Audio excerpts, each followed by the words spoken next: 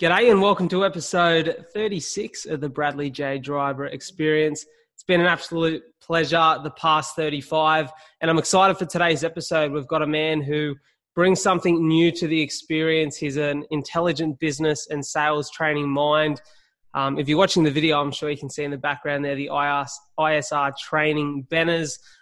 This gentleman's name is Ryan Tuckwood. He's coming here from the Gold Coast, Australia, and I believe, if I'm correct, a past history in England, which we'll have a little bit of a chat about, but just a very good guy with a sharp business mind. Mr. Ryan Tuckwood, how are you, brother? Yeah, Bradley, mate, I'm fantastic. Thanks for the intro. I'm doing really well. And there's a lot of people that are going through some tough times at the minute, which is hard to see. But we're going exceptionally well. I'm feeling good. The Gold Coast, there's no better place to be in winter. It's like an English summer's day. So, mate, yeah, I'm doing really good. Thank you. 100%. That's good to hear. It's funny, I always like to share a little bit about the reason behind having a certain guest on the podcast. And for you were a recommendation. So a good mate of mine, which many of the listeners heard the story of Goonay, the wine brand, we like to call it the fine wine brand that's in the market here, based out of Wollongong. My good friend Ty Grieve and his story. And we sat down, and Ty and I, probably the first time we actually caught up and actually had a chat, we sat down and we spoke about business. And I was keen to pick his brain to see where he learned, because I think as a young guy who's creating something himself, I'm always keen to hear how others are learning and developing and who their mentors are. And he could not say a bad word about you, mate. He said very nice things, and I can see he's got a lot of knowledge from you and been able to lean on you for some really big advice. So he spoke very highly of you and your business, and he told me about the Shark Tank experience that you guys had for ISR, and I watched that, and I liked the way your business is set up and the pitch that was delivered, and started to watch more and more of your content, and I can see why you guys are having the success that you are. You just seem like very level-headed and intelligent characters. So I congratulate you on that. But I'm just very keen to hear your story. Where did it all begin? Firstly, appreciate that. Ty's a legend, and I just wish that in my younger years I had that foresight, that sort of drive, because I definitely didn't, which might take us nicely into where it does begin. So my background has been well publicized because our story, if you will, the emergence of what we now call, Swish, which is selling with integrity, selling honestly. That kind of came out of a frustration in the sales world. I'm a mechanical maintenance engineer by trade. I was in that industry on the tools for 8 years in the UK. So no sales background, no business background, no ambition to be in business, and certainly didn't want to be a cheesy salesperson, There is a stigma in the industry. And I got to the age of 27, which to a lot of your listeners might seem really old, and I had my quarter life crisis, as we do. And I started to think that maybe there was more out there for me, and I wasn't quite fulfilling my potential. And I decided to give everything up. That included leaving a house that I owned, an ex-girlfriend that I'd been with for 5 years, a dog that I loved, Siberian Husky, and decided to jump on a plane and move to the other side of the world, and wound up initially in Sydney. I lived in Manly for a while, beautiful Manly, as every good backpacker should. Yeah. And then I realised it gets cold down in Sydney. So I travelled up the coast, the east coast of Australia, worked my way down and got to the Gold Coast and just fell in love with this place pretty quickly. But my challenge, Bradley, was that I could only find work in sales. It was that I could only find work in a call centre. I was adamant that I wasn't going to go back into engineering. And I ended up working in a cold call center, $300 a day. I had to find out in 90 seconds if somebody had $15,000 to $25,000 in their bank account. And I was getting told to piss off in no uncertain terms about 295 times a day. So that was quite a demoralizing journey. And that high levels of rejection and abuse, really, let's put it in layman's terms, high levels of abuse over the phone when you believe you're a nice person, it starts to grate on you and it starts to hurt. And that, I guess, would be the start of this journey. And I'm sure it will come out during this chat of how I ended up being a sales coach, I love that, because I think it's so true. Sales is, I've spoken to I've been blessed, at 24 years of age, I've been able to sit down and chat with some really successful business people that have come out of Wollongong, funnily enough, and to sit down and to listen to them. And, whether you're building, whether you're selling to a degree, or whether you're doing something else, sales is kind of involved in everything. Most things you have to negotiate, most things you have to pitch, whether it's an idea or a product, or something you're trying to get from other people. Sales is kind of almost an everyday skill that's necessary in our lives now. And I think that's why it's so important what you guys are doing and what the Swish movement is. And, as we was talking about before we come on air, I was in real estate. And that's one thing that I really found hard was I went from being a PT, I was all about health and fitness and lifestyle and all that sort of stuff to, okay, I need to find a career that I can develop and spend many years in. And real estate has the attraction of, potentially some very good money. And I found myself in that business at 20, but I still remember more than anything that first week that I had that job and I was bumping into people and they'd say, how's the gym going? And I was like, well, actually I've gone into real estate. And the same thing was said by every single person: don't turn into a greasy real estate agent. And it became immediately present that there's this real issue with sales, because I don't know if it's the previous training or the old training methods that have been passed down or I guess used throughout, multiple industries and avenues within sales that give it that agenda. I don't know whether it's the look. I'm not sure exactly what it is, but people just seem to have a problem with car salespeople and also real estate agents. And so my goal was to set out, and, I like the I in Swish, integrity, was to keep that integrity throughout the course of my career. And I worked really hard at that. And I had to become, I guess, okay with the fact that I was probably going to miss a lot of business because I was more honest than most. But I knew in the end it would mean I won. In the end, in the long run, I'd end up doing better because I was able to stay in the business. I would be able to stay in the business for longer with greater integrity, which eventually, bad deals catch up to you and the good ones start to make some traction and start to create some noise in the industry. So talk to me about emerging from those sales roles. You obviously get to a point where you start to realize you're pretty good at this, because you don't become a sales trainer without being good at sales. So when do you start to notice that you're actually taking to this and that, hold on, sales could be for me? Yeah, I guess just to your point there as well around the stigma of the industry, like I think it's merited. Like a lot of it, we get annoyed by people going, "Oh, you're a salesperson," but there's so many people over the years that have made that a real thing, and I found that as well. So when was the point I realized I was good at it? I didn't want to. I'm in this industry kicking and screaming initially, right? So if you can imagine. And I'm an introvert by nature, and it won't come across in recent things that you see about me speaking on stage, touring, and it won't come across in this interview right now. But even just 2 years ago, start of 2018, just before Shark Tank, I had a debilitating fear of public speaking. I had social anxiety challenges. So you put me into that environment and you make me make loads of cold calls a day and give me loads of abuse, that cuts into you eventually. And so where was my turning point? My turning point was what I call my crisis point, where I'm sleeping on a bathroom floor on a lilo on the Gold Coast on a pool floaty, and I've got 31 cents to my name. And I'm 21st out of 21 people in the sales floor. So I'm the worst person in that call center.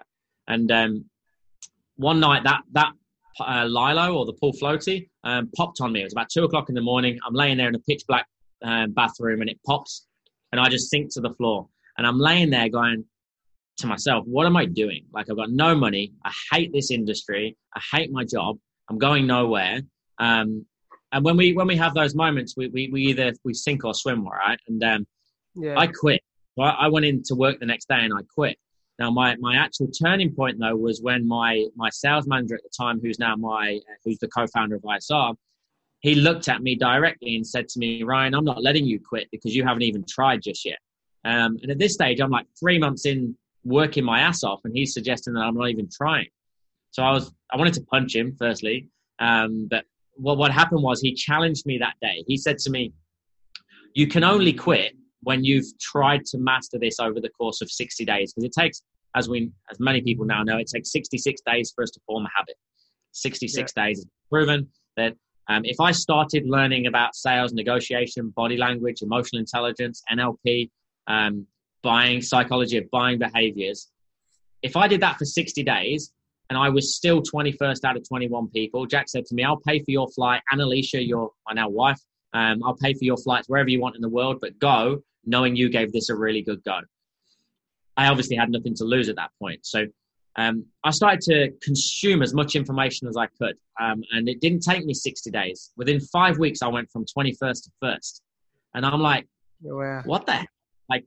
So it wasn't really that I sorted out and I just got better.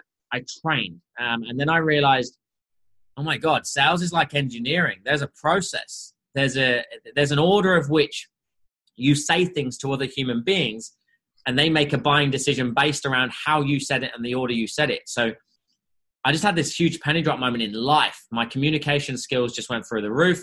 And within 15 months, I was general manager of this call center. I had 47 people under my guidance. I did $334,000 in commissions in 2013. And I'm like, amazing. Holy shit, everything just changed for me. And I didn't love sales still. I still didn't love sales, but I loved the process. I loved that there was an order that I could follow. And then on top of that, forget the money. The money doesn't make any difference when you get to an X amount of level, But what I realized was I could have impact on people for the greater good. Like my dad's been really ill. He's had cancer since 2001. He hasn't been able to work. Mum and dad don't own a home. They rent. So I was able to send them money. I was able to support them for the first time ever. And I'm like, all because I say words in a different order. I'm now able to support my family. And I'm not playing down what we train, but it's not rocket science. And then what I did realize though, the more I kind of worked my way up within that organization, Jack had left the company. The more I started to see behind the scenes, new owners had come in and they weren't looking after clients. It was not an integrity, ethical run organization. It was all about making money. And it didn't sit well with me. And in 2014, Jack and I broke away. And me and Jack had a conversation. He's like, what do you want to do? And I was like, well, I enjoy training people. By now I had 47 people. I was constantly training new salespeople. I was taking people that were introverts that were going, sales isn't for me. Sales is for the extroverts. And I was proving to them that anybody could learn these skills if they had the right mindset. And I'm like, I really like training people how to do this, but I want them to do it for the right reasons. And he said, so you want to be a sales trainer? And I'm like, yeah, I guess so. And I didn't know, I'd never owned a business before. Jack had owned businesses before. And he said, well, why don't we start a sales training organization? And that's where ISR came from. But it all came with the mission of changing the perception of sales. It wasn't going to be any old sales training company. It was about creating authentic, relationship-driven salespeople that just tell their truth better, that communicate and articulate the value of what they do better, whilst maintaining high levels of integrity. And that's where ISR was born in late 2014, early 2015. I love that because for me, that holds so much weight. I think it's funny, a mate of mine, because I was in real estate young, you sort of connected a lot of other young agents. And I was recently walking with a mate of mine who's a very similar personality to me. And I think I bumped into two of my clients within sort of half hour on a walk, or two of my old clients.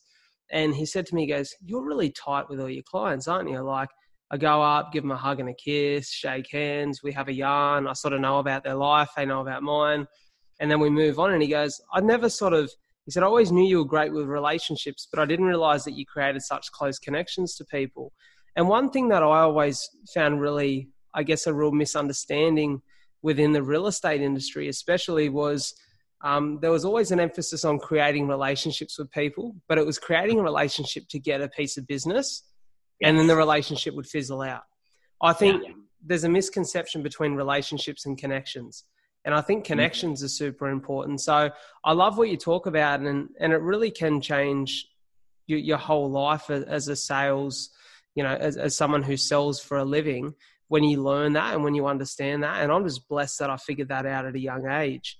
And I think it comes from not necessarily being a salesperson in the beginning or learning that early on.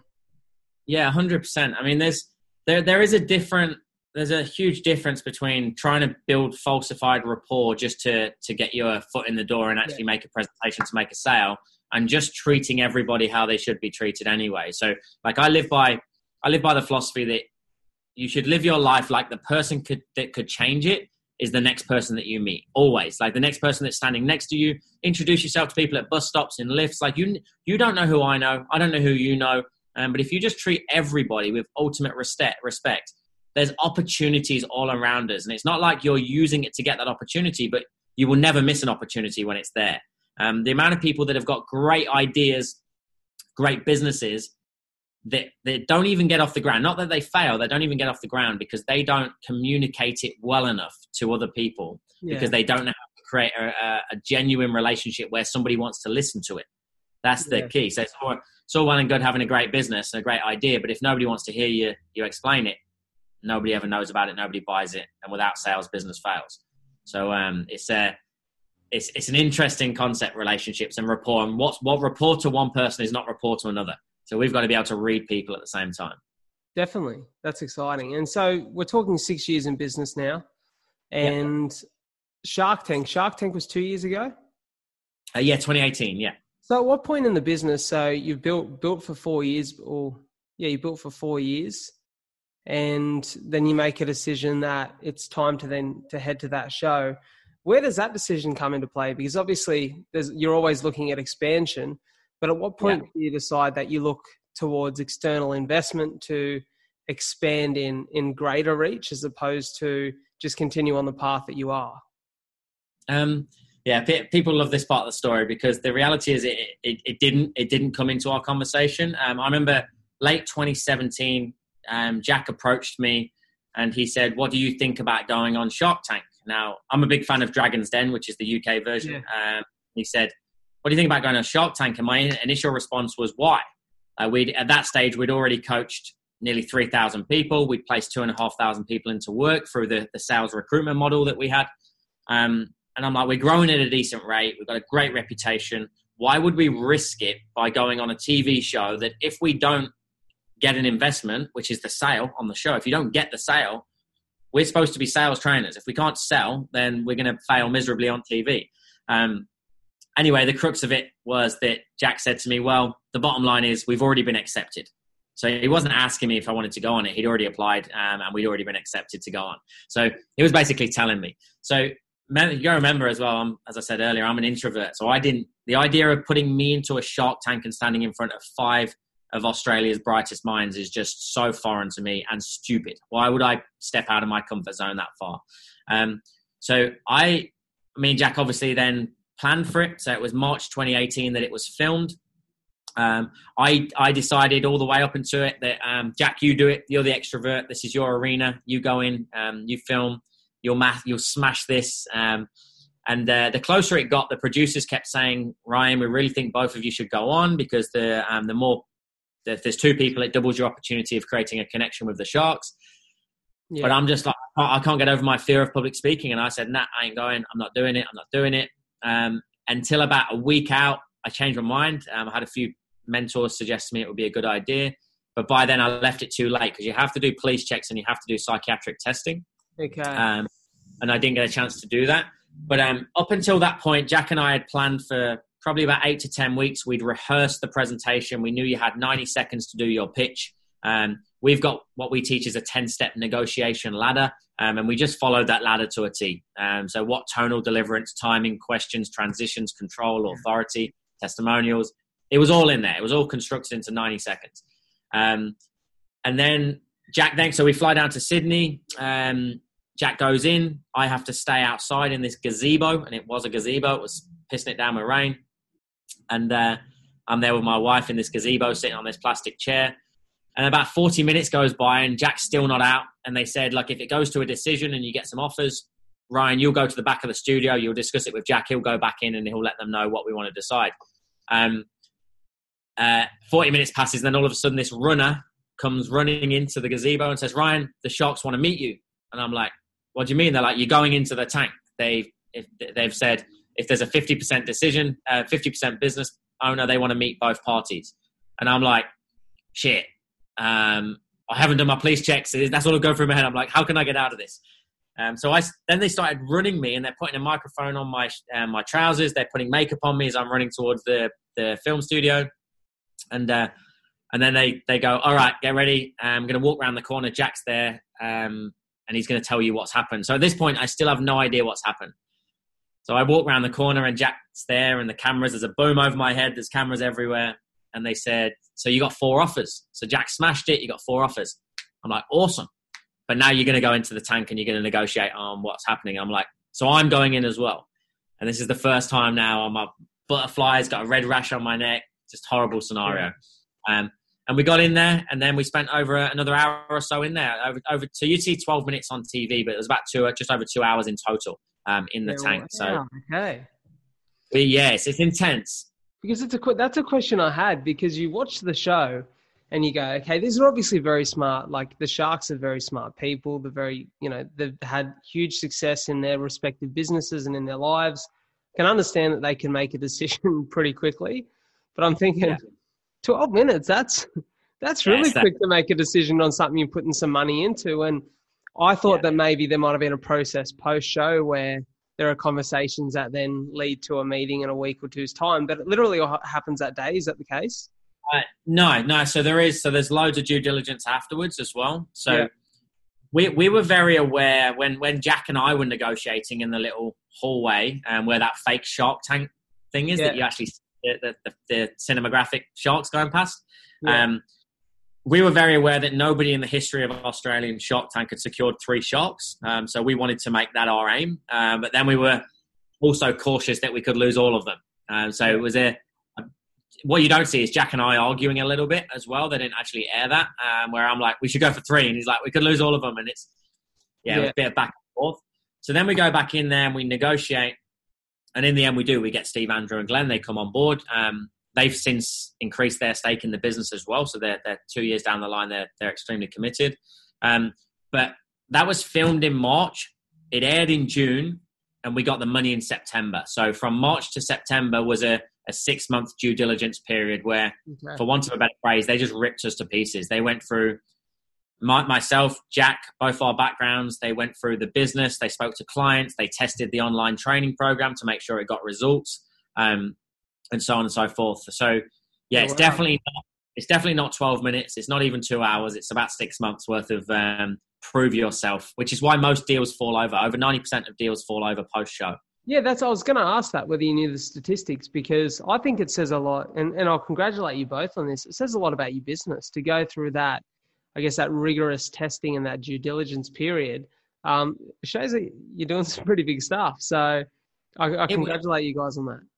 It's a weird moment though, Riley, as well. I remember sitting in a pub in Sydney after we got so I'm naive business owner, right? So imagine this. So they stop filming, and I think we go behind the cameras and they give us the money. Like, that's in my head. I'm like, well, brilliant. Do they just give us? How does this work? Deal or no deal, the check comes out. Yeah. So we're in the pub afterwards, and there was a moment where we're both having a beer, and I got quite emotional because I'm like, how do we fail now? How do we fail? Like, we've got 3 of Australia's most significant entrepreneurs ever that have Steve Baxter was Queensland chief entrepreneur at the time. So like the top dog in Queensland. How do we fail? And it's quite a real moment when people remove your excuses. And if you talk in business, a lot of us don't ask for help. In sales, very few people ask for help because we don't want to be salespeople. And I think the underlying reason for that is because there's an answer out there. But as soon as you're given the answer, we remove your excuses. And people like victim mentality. We like to have an excuse for why we're not achieving what we're achieving. And at this point, we had no excuses.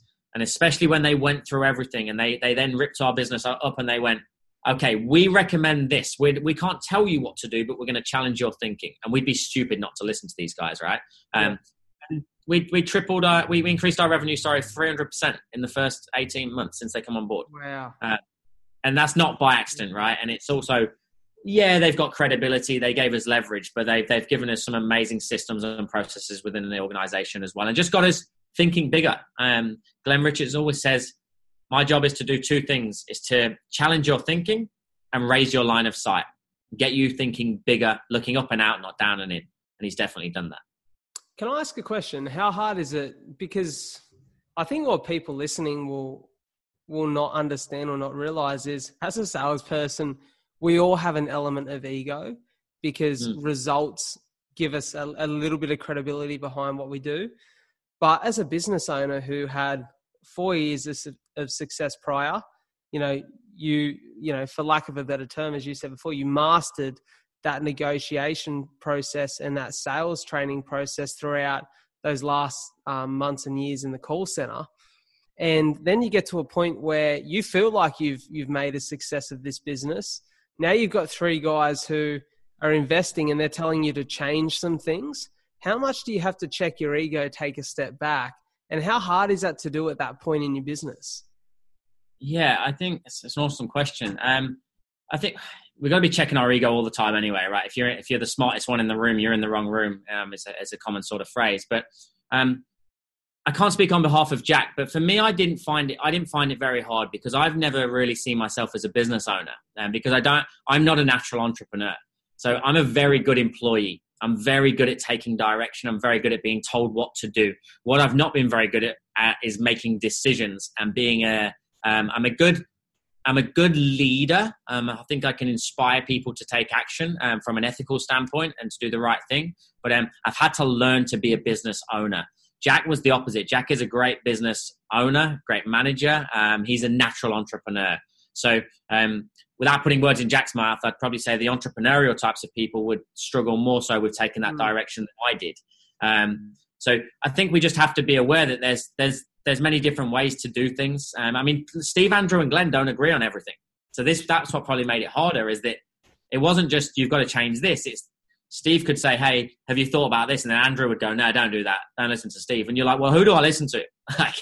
They're all strong characters who have strong opinions.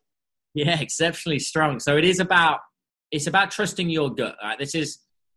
Our arena is sales, and they're very clear on staying in their lanes. So Steve's obviously tech orientated. So for our SaaS products, our online on-demand Netflix for Sales Academy, Swish Academy, Steve's great for tech and scale.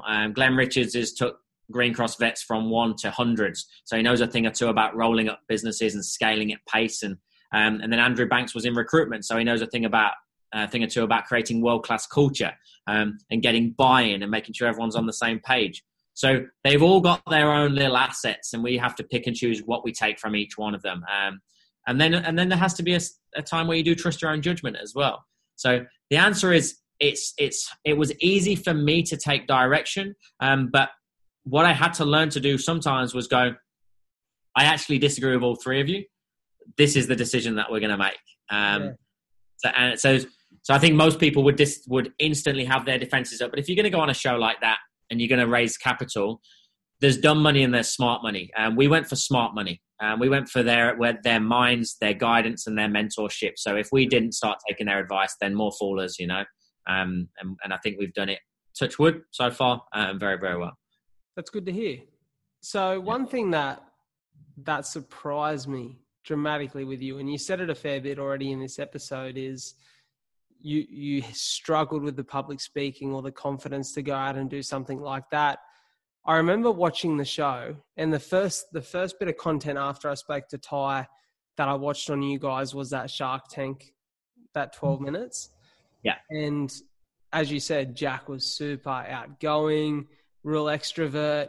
And then I seen you come into the piece in the last bit, and I was like, this guy speaks really well. I was kind of confused as to why you weren't there initially in the beginning as well. And then the more I watched, I'm like, this guy speaks so well. And he's you're such a compelling character. And I don't say that to piss in your pocket. You've got a really good energy when you speak and when you present.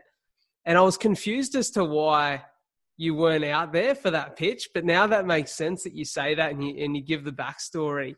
And I guess a lot of people are in a similar position. Personally, I've always been a real extrovert. So I auctioneered, and I was always at school. I was the guy that got up and, led the debate or done the public speaking or made the announcement. I've always been confident with that. That's my personality. But a lot of people ask me how I overcome it. I've not really overcome it. It's just who I am. So do you have a Sure. piece of advice because I reckon probably 90% of the population is in the same boat that you were, where they struggle with that. Yeah, I think, well, two biggest fears in 2020, death and public speaking. And public speaking just overtook death as the biggest fear. So people would rather die than public speak, which is, and I would have fallen into that category. So I guess you need a reason, you need a why to do anything, right? And I remember it would have been late 2017, early 2018. So leading up towards Shark Tank, we brought on a creative director, and she said to Jack and I that we need to create personal brands. We need to be more out in the market. We need to be grabbing our phone and putting short videos out there. And I just that gave me an anxiety, right? And I didn't want to do it, but she forced me to do it. She kept hammering me the message of how powerful it is. She showed me some stats around engagement and followers and how that can then grow the business. And I started to do it. I did a couple, felt really uncomfortable. And I remember I did one, and it was about how to wow your clients. And I was at an appointment in Brisbane. So Jack and I started a real estate investment company as well. And I was at an appointment in Brisbane. And I went to a park, and a car park, and it was a dead car park. And I got out my car and I started filming this video. And it probably goes for 90 seconds, 2 minutes. And I got a message from somebody that I'd never spoken to before, never met them before. And they said, Ryan, I needed to hear that today. That was the exact message. I was about to quit my job, and it was the message that I needed to hear. I went into work, and I managed to get 2 sales that saved my job. And I went home, and me and my partner had been arguing, blah, blah, blah. I went into a bit of a story about the impact that one little video just had on them. And I didn't know this person. And I had this weird sort of feeling overcome me that I had that impact feeling again. And I thought, well, how many people are watching these videos that I don't even meet? Sorry, not that I don't meet. They never tell me that I'm impacting, but never tell me. And at that moment, my whole mindset changed. I'm like, I need to do this. If I've got, and bearing in mind, I've been in business at that stage for 3 years without putting any video content out there. I was hiding behind the camera. And I'd realized that I was actually being selfish by doing it. And it was one of my coaches, so Harry Singer, who works with some of the best in the world, speaks on stage with Tony Robbins, Robert Kiyosaki, Richard Branson. He's a public speaking coach to the stars. He's my public speaking coach. And he said to me, Ryan, if you've got a true message and you know that you're impacting people and you're serving, then you're doing them a disservice by not learning these skills, because anybody can learn to public speak like anybody can learn to sell. And at that point, I engaged him, and we went on a bit of a journey. And I'll put this into perspective for your listeners. In January 2018, we did our first live event, and I opened the door to this event. There was 3 people turned up. And I remember turning to Jack, and he said, how many are there? I said, 3. And he said, okay, all right, it is what it is. Jack wanted hundreds. I was like, 3 people. And I said, I can't do it. And I didn't do it. January 2018. I sent Jack out. I said, you do it, mate. This is yours. And I had the sweaty palms. Red rash was back. And I just couldn't do it. So fast forward then to February this year, I just emceed for Jordan Belfort in Sydney and Melbourne, in front of 11. That's incredible. Yeah, 1,100 people, 2 days in a row, and absolutely loved it. And the key, like sales, is to understand there is a process. There is a way you walk on stage. Learn 2 things that Harry keeps saying to me is these are the 2 things that you practice religiously: your intro and your outro. Master that first 60 seconds on stage, because that's where you'll feel most uncomfortable.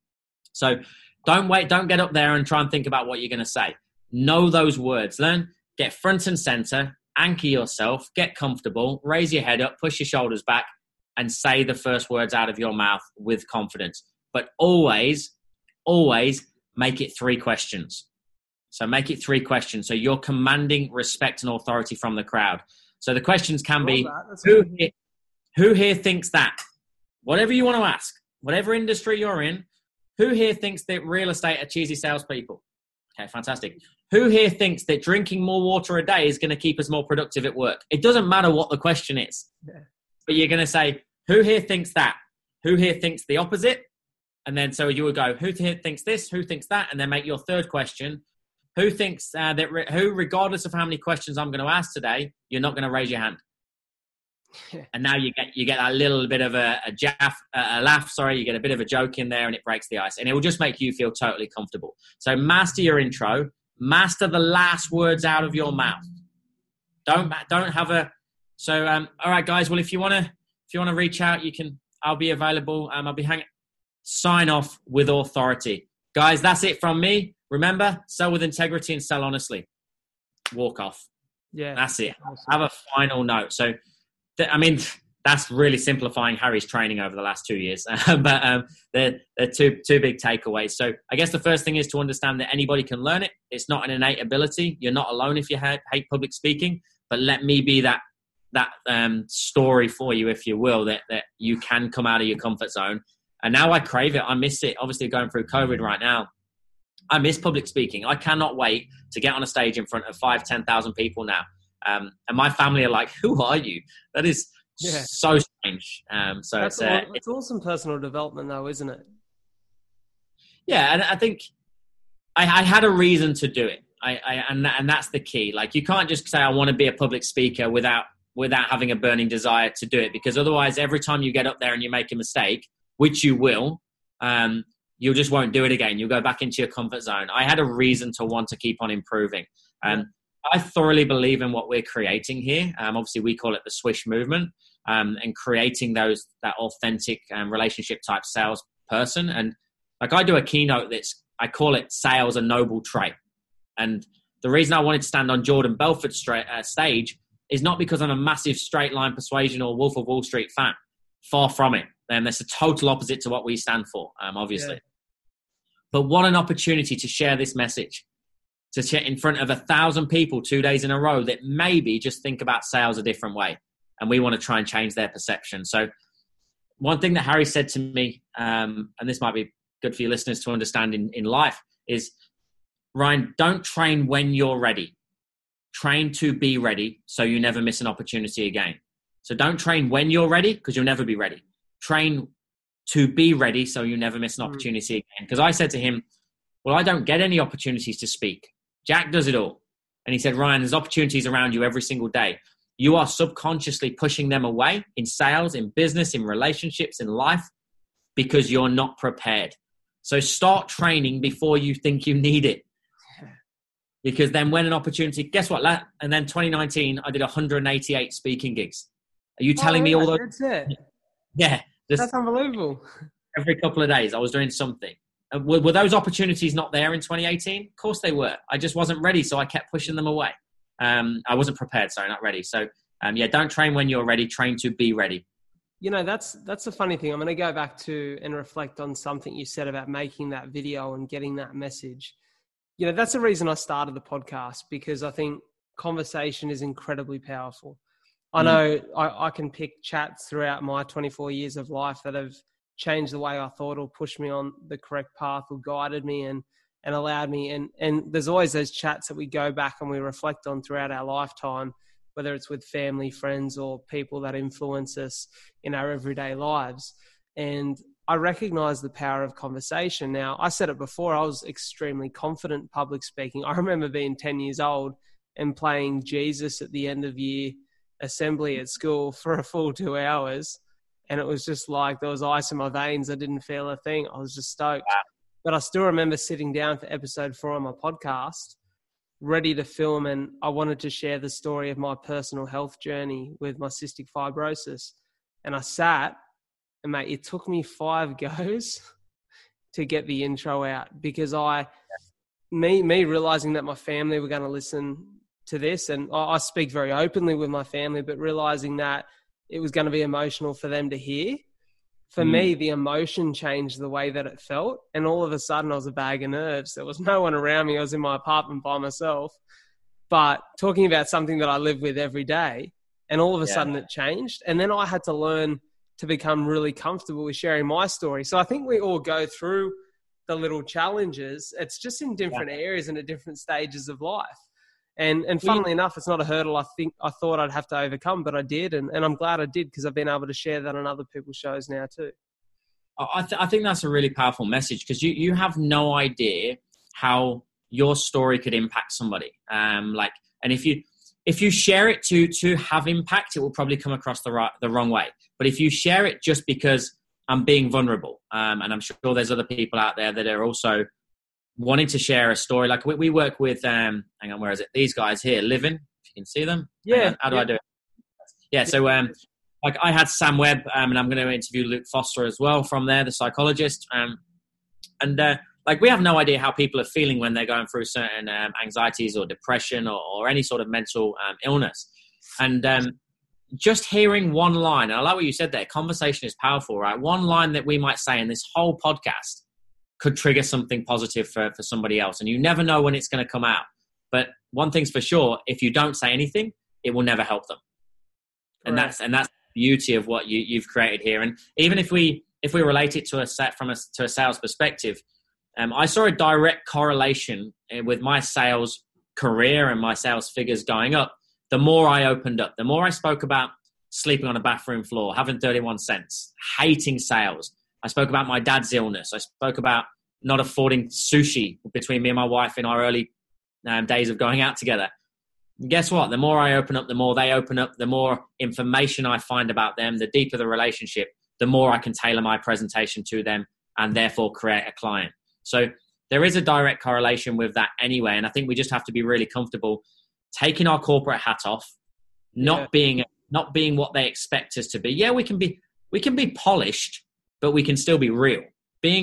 Telling people about your dog and your family doesn't mean that you're unprofessional, just means that you're a real human being. And that's why COVID was so good. Everyone was doing Zoom from home and you get to show a little bit of your character for the first time. Your kid runs in or your dog runs in and makes a noise halfway through your professional corporate presentation. Who cares? We're all human beings. And that's the one common denominator that we have. I think a lot of people are scared to be vulnerable. 100%. And I think the moment, like I realized, and one thing I worked on is in this past year is just being more open with people and sharing more, because I realized that me sharing more, like you said, allowed other people to feel comfortable sharing more around me. And I've had, I'm a bit of a walk and coffee fiend, so I probably go for 2 walks and 2 coffees a day. And I quite often get friends or just people that I've known for 5 minutes join me on those walks, and they tell me things and they're like, I've never told anyone that.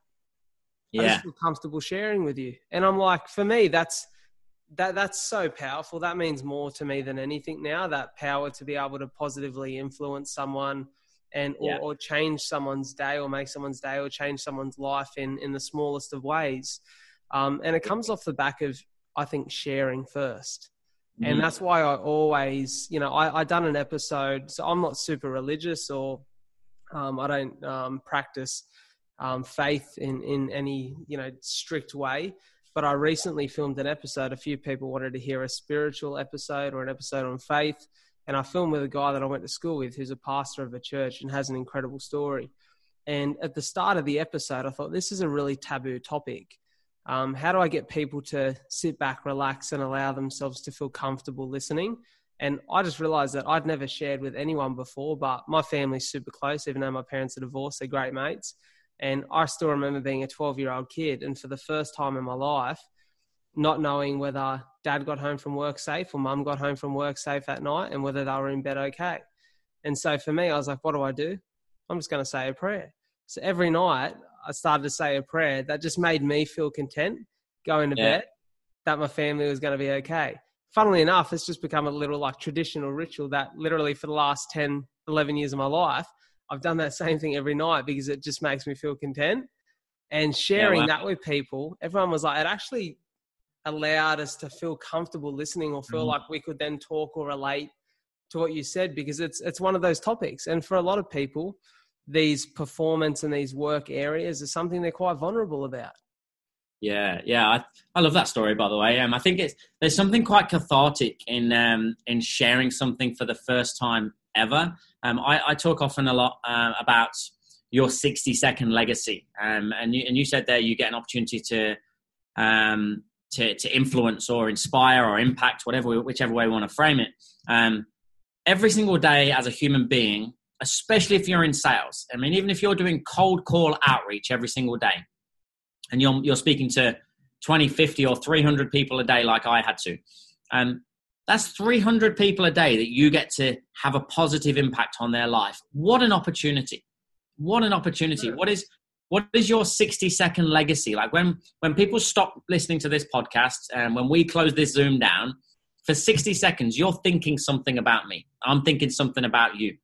What are they thinking about you? And I live my life like that. So whenever I meet somebody in a lift, I come out of a sales meeting or a normal meeting, or I've been at a barbecue. In the 60 seconds that somebody leaves your presence, how have you left them? Are they inspired? Are they meh? Are they just like nothing? And if they're nothing, then you've just missed your opportunity. So I'm writing a couple of books at the minute, but one of them's called 60 Seconds Legacy, and it's based around that. I love that, because I think that's almost should be everyone's motto when they wake up in the day, is every interaction you go. I like how you said it, every interaction you go into, because, and you said it earlier before. I remember saying to my mates on Friday night, we went out and we had a little celebratory dinner to celebrate all of us kicking some career goals. And they said, how's the podcast going? You excited? And I said, I'm so excited because I just got this feeling that it could be any next human being that listens to this could change my life forever. It's got to be one person that comes across it, decides to listen, and it changes the scope of the podcast, the scope of my life, and the direction of everything I'm doing for the next 30 years. You never know. And I think if you go into every connection or interaction with human beings with that 60 seconds of integrity in the back of your head, I think that's an awesome way to live life. Well, you know, Harry Singer, so my public speaking coach, I flew him over here January this year before COVID from England. He's based over in the UK. And on stage, he said something that I didn't realize. He never told me this before. This is even after I've engaged his services. And he said to a room, we got about 100 people in a room up in Brisbane for a one day of Become a Better Public Speaker training. And he agreed to put that on our behalf. And he said, guys, Ryan doesn't even know this. But because I said, as I introduced him, I said, look, I've been watching this guy for years. I've been following him, look up to him as a mentor. And he's been able to take me from here to here. And he said, what Ryan doesn't know is that I've been watching him for 2 years. Because I'm pretty fortunate with the speakers that I get to work with and the individuals that I share the stage with Tony Robbins and so on and so forth. And he goes, and I was watching Ryan. I was watching everything he did on LinkedIn, on Instagram, on Facebook. I saw that he's a family man. I watched every single one of his stories. And the key to that is you never know who's watching you. And he said, so Ryan thinks he chose me to work with him. He goes, he didn't. I chose Ryan as one of my students. And I'm like, holy, and I got goosebumps when he said it from stage. And I'm like, who else is watching you right now? Who else is listening to the podcast? And you have no idea. And you're at episode, what are we, 36, 37, did you say? 36.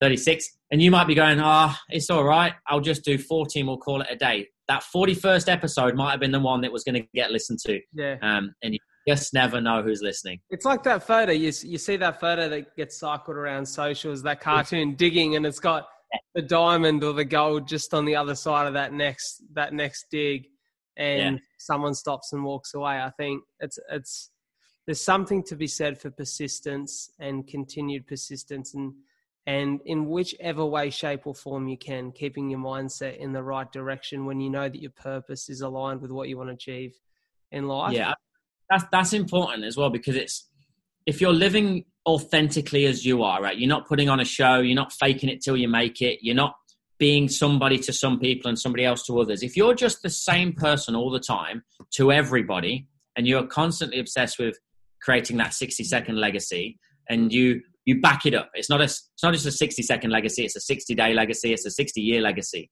because anybody can make a winning first impression, but what do people think of you 1 month after? When you've sold them something, are you still servicing them? Are you still treating them as you did when you brought them on board?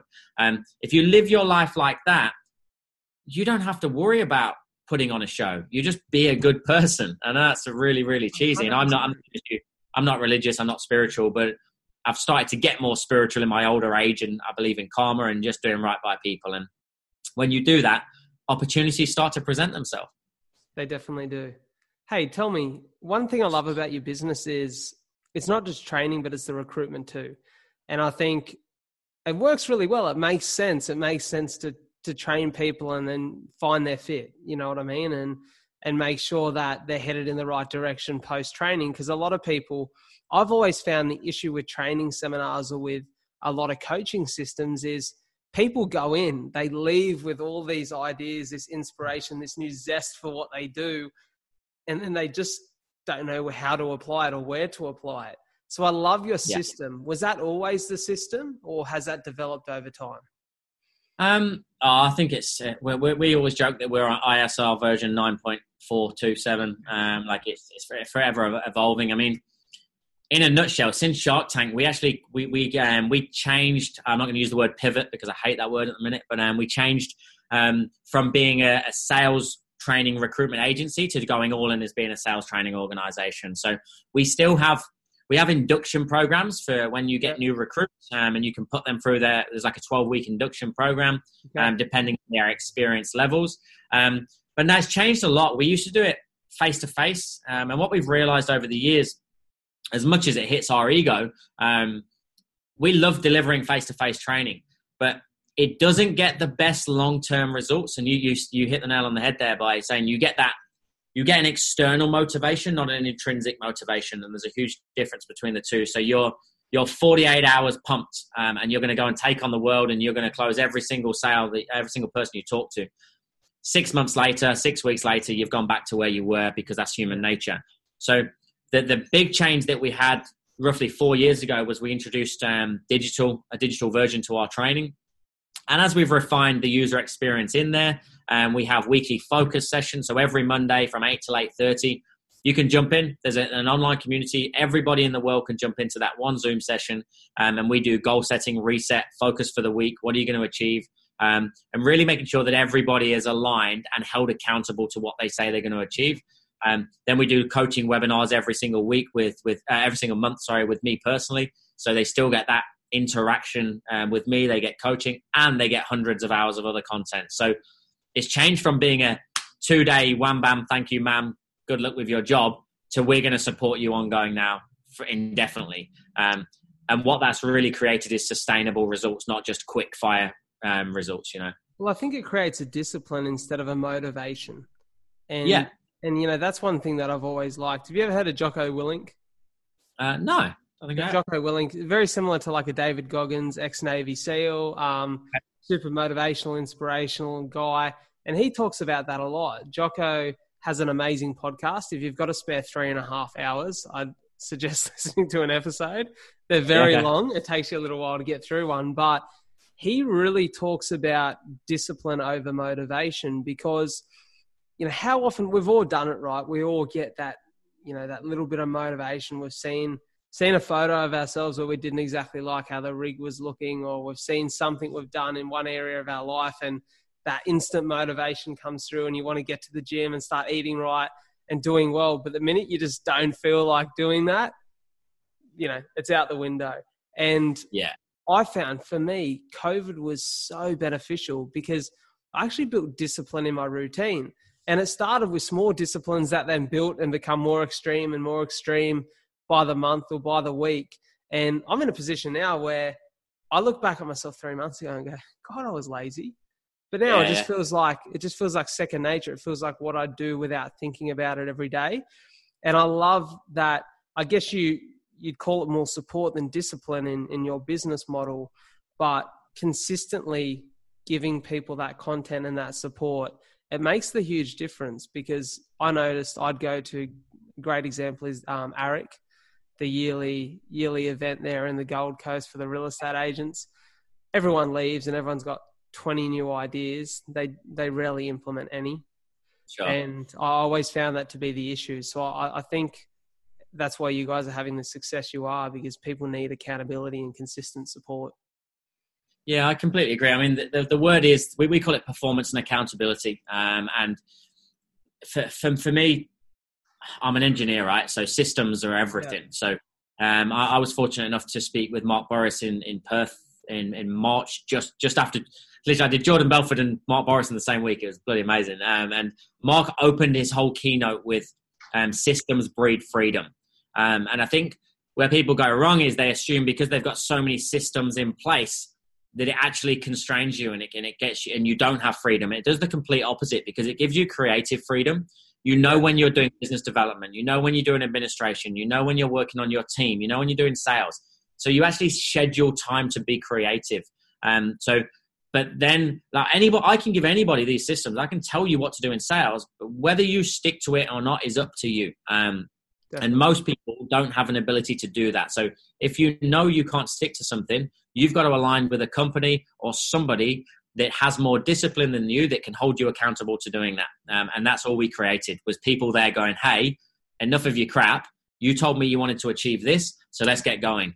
And that's why I think we've been relatively successful as well. Amazing. Hey, I'm going to let you go in a minute. I want to ask you two things before we head off. I've spoken about it in a few of the business style interviews that I've done. I think whilst you've got, it's been obviously really present in the last hour that we've been shooting this podcast, you have a set of amazing skill sets and you continue to develop your skills within your work life or within your professional life. I think there's a real underrated emphasis, and I think it's getting better, but I think there's still a really underrated emphasis on your development as a human being outside of your professional life. Mm. Who is Ryan Tuckwood when he clocks off or before he clocks in every day? And I don't know if you clock off or clock in. You probably don't. I can imagine you're on the go all the time. But are there a few anchors within your life that allow you to perform consistently and feel great at work every day? Yeah, clock on and clock off. I sat down with Glenn Richards, obviously one of our investors, and I spoke to him about work-life balance. And I asked him about it. How do you find it? And he just looked me dead in the eyes and said, stop looking for it. It doesn't exist. There is no clocking on. There's no clocking off as in a balance. What you have is counterbalance. So I now have counterbalance. I get in the office at 7:15, 7:30. I leave at 5:15, 5:30. And then from 5:30 till 8 o'clock is my family time. So my anchor is my son, my 18-month-old son. The second I see him, everything else goes out the window. It doesn't matter how good or bad my day has been. The second I see him and he now says, Daddy, that's a great anchor for anybody. I'm not saying if you're looking for an anchor, go out and have kids, but it is definitely for me. And understanding that that's now my quality time. So being able to leave the office, shut my computer, turn my phone off, or at least move it out the way until 8 o'clock. So I'll spend time with them, have dinner, shower Maverick, my boy, and then have a bit of time with my wife. And then 8 o'clock until midnight is back on again. She knows that. She knows that's the go. If I want to build the number one sales training company on the planet, I ain't doing it 9 to 5. There's a level of managing expectations of my network and letting them know that this is how I work. And when I say network, my clients know that I'll reply to them after 8 before midnight. So if they message me at 5, 6 p.m., they're not getting a response because I've told them all that story. They're my daily disciplines. Who am I away from it? I'm no different. This business was built for people like me, for people that didn't want to be in sales, that hated the industry, that hated what it stood for, and wanted to prove that it could be done a different way. So what we teach is you don't have to change. You just live your life authentically to being a good person. You're constantly representing your business, and if you're an employee, you're 100% representing your organization 24/7, whether you like it or not. So all you've got to do is just remember that. Just be a good person. I can't be commanding integrity and ethics Monday to Friday and then outside of work be doing everything else against it, So I don't know if there is a change. Like you said, I love what you said earlier, that when you go out, you meet your clients and you give them a hug and like they love you. They embrace everything that you're about because you're just you. I imagine you're still the same person 24/7. And I'm the same. I go out and I'll see clients walking around, get recognized in certain places, which is a bit weird. But secretly we all love it. Of course we do. And I'm just me, just exactly the same. I'm a father figure who loves sports, enjoy spending time with my family, but I'm always thinking about how I can create more impact for my family and clients as well. That's awesome to hear. Hey, I want to make sure that I actually think, and I say this, like I said, there's no need for me to piss in your pocket where, we're not sitting face to face here across the computer screen. So I could easily end this interview and go about my day. But I think there's so much credit in saying this. And I think I can't sort of congratulate you enough on the person that you are and the way you come across. I can see how genuine and honest it is. And I've listened to, you can imagine in a couple of years in real estate, the amount of training seminars we got pushed into. I think you're so relatable. And I think that's why you're going to continue to do amazing. And I'd highly suggest that whether you're in, I think in any form of work or life, you can really use some form of sales training. Even if it's just like Ryan's done for personal development of the way that you speak, the way that you connect with other individuals in your work life balance, wherever it may be. I'd highly suggest that you head across and follow these guys. So what's the easiest way for people to stay connected with you and Jack at ISR? LinkedIn, if you want on a personal level, if you want to connect with me, just reference that you listen to this podcast. So just my full name on there. Instagram, if you want baby spam and you want to see loads of pictures of my baby and my dog, go on there. But otherwise, ISR, we're obviously across everything. So Facebook, Instagram, LinkedIn. I've got a podcast as well called The Swish Show.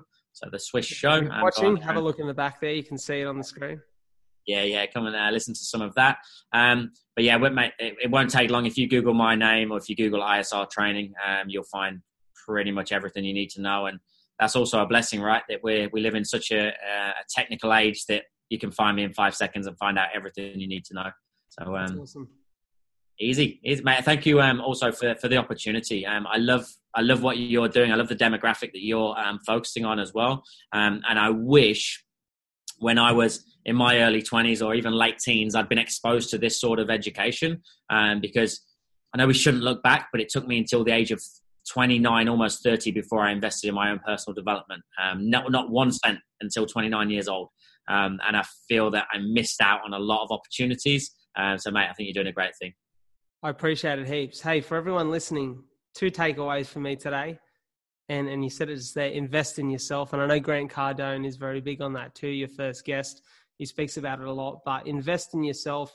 You are literally the vehicle that you have to live this life in.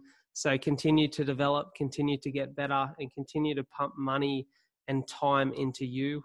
And also remember that every connection or interaction that you have, think about that 60 seconds with integrity. And hey, when the book's on the shelves, go pick it up.